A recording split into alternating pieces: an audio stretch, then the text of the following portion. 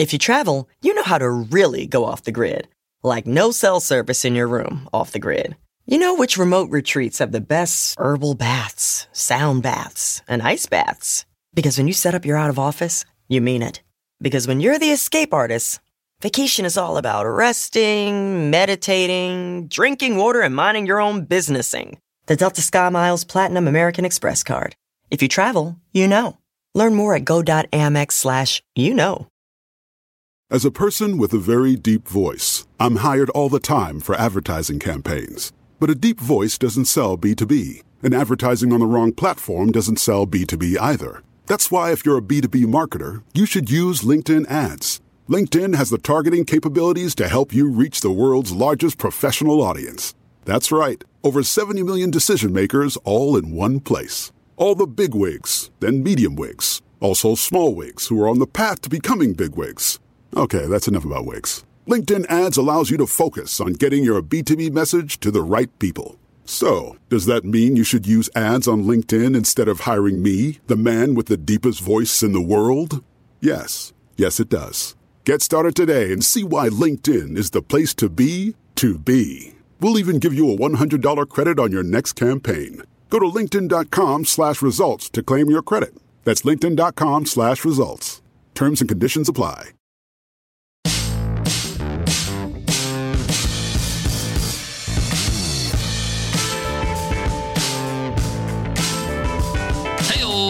Welcome to the $100 MBA Show, practical business lessons for the real world. I'm your host, your coach, your teacher, Omar Zenhom. I'm also the co-founder of Webinar Ninja, an independent software company I started back in 2014. And today's episode is Free Ride Friday. On Free Ride Fridays, we give away a lifetime membership to the $100 MBA program. If you want to win a free ride to our 6-part program showing you how to become a better entrepreneur, 100% guaranteed, leave us an Apple Podcast rating and review, and you enter our weekly random draw we call Free Ride Friday. Listen in on Friday, just like today, to see if you won. We announce this week's winner a little bit later in the episode. In today's lesson, you will learn how to sell subscriptions in any business in 2023.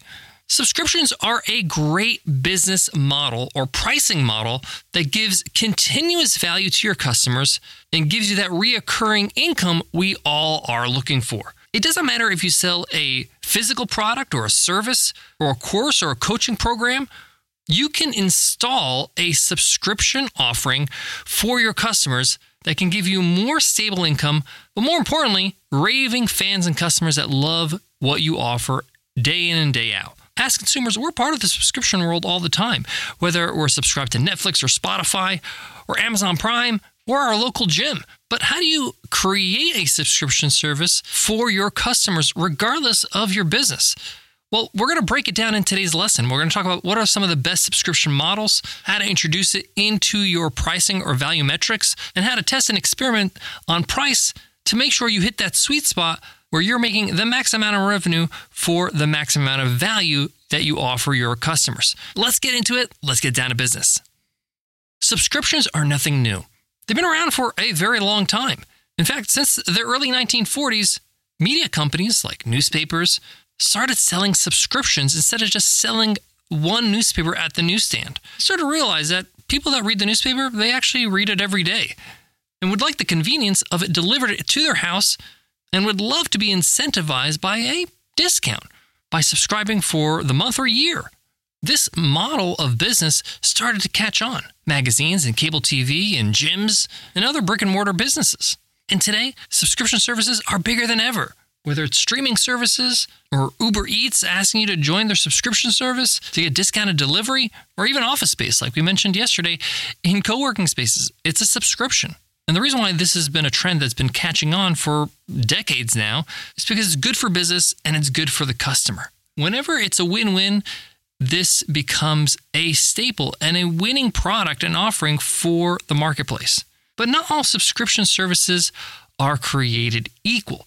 The top of the line, the best of the best subscription services out there for a business to offer is a subscription to a shared resource. What does this mean? That means that you produce something once and then you give access to it to other people for a fee, a monthly or annual fee. A good example of this is Netflix. They don't create specific movies for each subscriber, right? They have a bunch of movies, a bunch of shows. They license a bunch of shows. They put it in their library, and then they sell access to that library, a shared resource. This is very similar to like a gym, right? The gym has a building and equipment and facilities, and you pay to access these shared facilities. The reason why this is such a great model for the business is that they don't need to spend any extra money every time they bring in a customer. Their costs are fixed for the most part. Yeah, Netflix has to pay a little bit of money every time they bring in a customer for server costs, but it's not really a big deal compared to how much they're spending to produce a show. So shared resource subscriptions are great. This is a little bit different from what we mentioned with newspapers and magazines because it does cost money to print those things every time somebody subscribes.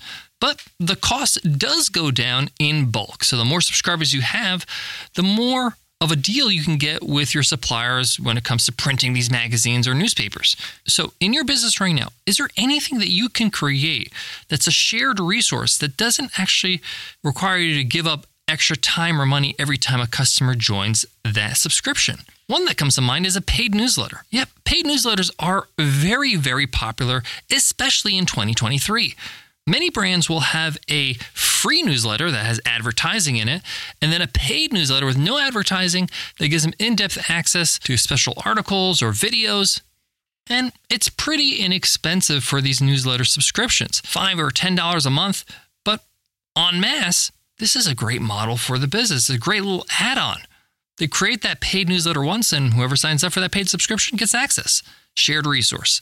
Another example of this is a library of training, similar to Netflix, but for courses. Again, no extra overhead. You're creating these courses anyway. Doesn't matter if you have 5 people or 500 people. It's a shared resource.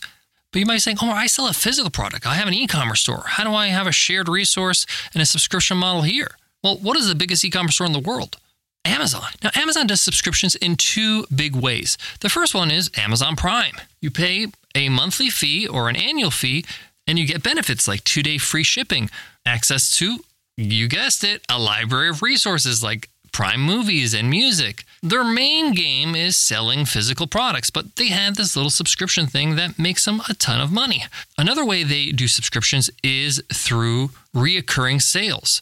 So say, for example, you're buying a tube of toothpaste. They will suggest to you, hey, instead of just buying this one tube of toothpaste, why don't you subscribe and get this tube of toothpaste automatically once a month? And if you do so, you get a bit of a discount. They incentivize people for being part of the subscription. Then you don't have to worry about ordering it every month. They're not doing anything different here. Same tube of toothpaste that people buy, but they're just encouraging people to buy more frequently and regularly. As a person with a very deep voice, I'm hired all the time for advertising campaigns. But a deep voice doesn't sell B2B. And advertising on the wrong platform doesn't sell B2B either. That's why if you're a B2B marketer, you should use LinkedIn ads. LinkedIn has the targeting capabilities to help you reach the world's largest professional audience. That's right, over 70 million decision makers all in one place. All the big wigs, then medium wigs, also small wigs who are on the path to becoming big wigs. Okay, that's enough about wigs. LinkedIn ads allows you to focus on getting your B2B message to the right people. So, does that mean you should use ads on LinkedIn instead of hiring me, the man with the deepest voice in the world? Yes. Yes, it does. Get started today and see why LinkedIn is the place to be to be. We'll even give you a $100 credit on your next campaign. Go to linkedin.com/results to claim your credit. That's linkedin.com/results. Terms and conditions apply. Now, let's say you don't have physical goods, or you're not a coach or a consultant, or you're not selling courses.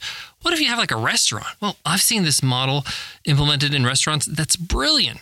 And it's not something innovative. It actually came from the concept of a country club. So the way country clubs work is that you pay an annual fee or a monthly fee to be part of this country club, and you get access to the club, but you also get some perks, like a discount on meals or drinks, or priority to throw a party, like a birthday party at the country club. So what some restaurants are doing now is they're kind of pulling the country club out of this model and just incentivizing people with the perks. So say, for example, in your local pizzeria that you love going to and sitting down and enjoying a meal with your family after an event, or maybe at a graduation or the end of the year or some sort of celebration. So say, for example, the local restaurant in your neighborhood that you and your family like to frequent, sit down and enjoy a meal together. They can offer an annual subscription to their VIP club. Let's say it's $100. And as a subscriber, you get a bunch of perks, like 10% off drinks. Your meal is free on your birthday. Priority to book the private room for celebrations. A free extra topping every time you order a pizza. Whatever. The point here is that you're enhancing the experience that you already have by offering this subscription service. They're frequenting this restaurant anyway. They love it anyway. Why not get all these great perks? And I've seen this implemented in some really interesting ways in local businesses. It's kind of like people used to reward people for coming to the establishment, whether it's like the restaurant or the laundromat, and they would like punch their card, and after 10 times, they'd give them a free something, right? Well, what they're doing here is that instead of just giving it them for free, they're saying, hey, we'll give you this great perk if you're part of this VIP, and you just pay up front rather than having to come 10 times. And people really see the value of that because they're like, okay, I get it. I pay this much. I have this VIP access for a year. I get all these great discounts and perks and a free meal. Sounds great. My local movie theater has a VIP club where you pay $30 or $40 a year, and every time you buy a movie ticket, it's discounted. You get the VIP rate. Popcorn is cheaper. You get early screenings. They're not doing anything different in terms of creating a new product or service. They're just packaging their pricing differently for the VIPs and those who paid up front. And to me, it's a no-brainer. It's an awesome offer because I love the movies. I love this particular theater. And why not save some money and be a VIP? So subscription ideas are abundant, but your job is to choose one that's good for your business, that you feel comfortable with, and you experiment. Listen, these offerings that you're going to be offering are going to be for the best of the best customers, the customers that absolutely love you. They're not going to be for everybody. It's probably going to be for the top 5 to 10% of your customers. And that's okay. You don't need to sell this to everybody.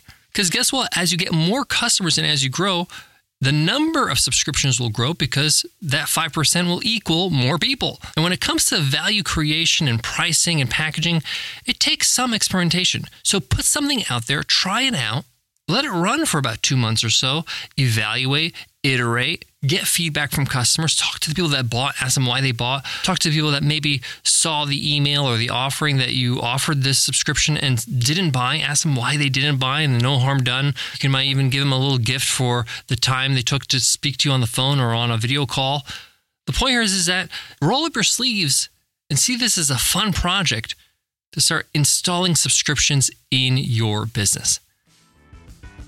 Thanks so much for listening. Today's episode's not over, though. It's Free Ride Friday. Let's see who won this week's free ride. And the winner is 543Me. That's the handle on Apple Podcasts. 543Me says, great show for new and growing businesses. Omar is great at getting his hands on the subject matter to create a rich listener experience. Wonderful show. Well, thank you so much for that great review. Your mission is to email me over at omar@100mba.net so I can make sure to hook you up with the lifetime membership to the $100 MBA over at 100mba.net, our 6-part course showing you step-by-step how to become a better entrepreneur, 100% guaranteed. If you want to win a free ride, just leave us an Apple Podcast rating and review and listen in on Friday, just like today, to see if you won. It's that easy. It's our way to say thanks for showing us love on Apple Podcasts. Before I go, I want to leave you with this. Don't be afraid to experiment with prices and offers and packaging for your customers. Most of us think that customers are so hyper aware of changes and experiments that they might get annoyed. No, they have their own lives. They're busy. They're not focused on what you're doing. Think of how you feel as a consumer. Do you remember all the prices at the grocery store? Do you remember all the prices every time you frequent a restaurant or the movies or whatever it might be? And if things change, are you so disgruntled that you don't go? No, you understand that's the nature of business. And you're never going to know for sure what works best for your audience and your customers until you test it. Thanks so much for listening, and I'll check you in Monday's episode. I'll see you then. Take care.